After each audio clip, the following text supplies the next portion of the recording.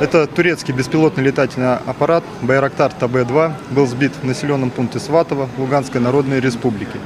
Был сбит с помощью средств радиоэлектронной борьбы, доставлен на выставку, немного реставрирован и подготовлен к показу. Этот беспилотник осуществляет оптико-электронную разведку на дальности до 150 километров, также способен выдавать, собственно, лазерные указания.